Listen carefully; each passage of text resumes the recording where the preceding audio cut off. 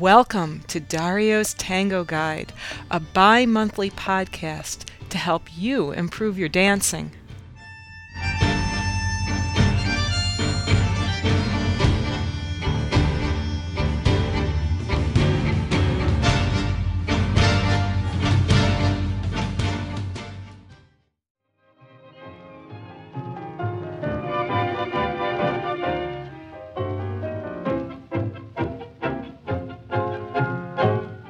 Today we will see the giro or the grapevine.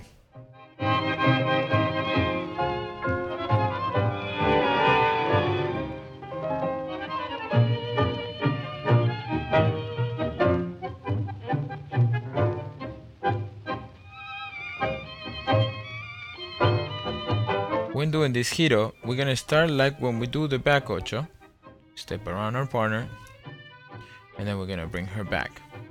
The pattern that she will follow around us is what we call the grapevine. She goes back, side, forward, and then she's going to close with a front ocho.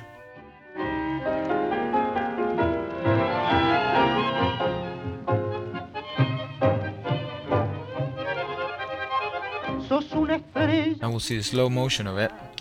Back, side, we're going to step side like we do in a back ocho, lead her into a back ocho, but I'm going to step around her, bring her to the side and forward as we turn around and then collecting. We'll repeat this again. Back, side, back ocho, open, step around with the right, lead your partner around you to your right, stepping with the left, keeping your weight on the left, transferring to the right, 6, 7, and 8. We'll see this one more time. Open to the back ocho, step around, and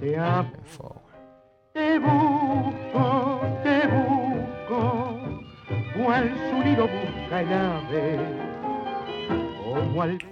As a follower, when you start the movement, you're going to step into a back ocho. Make sure that you don't skip the side step, and then it's a forward ocho to go back in front of your partner, and then you'll go to the resolution.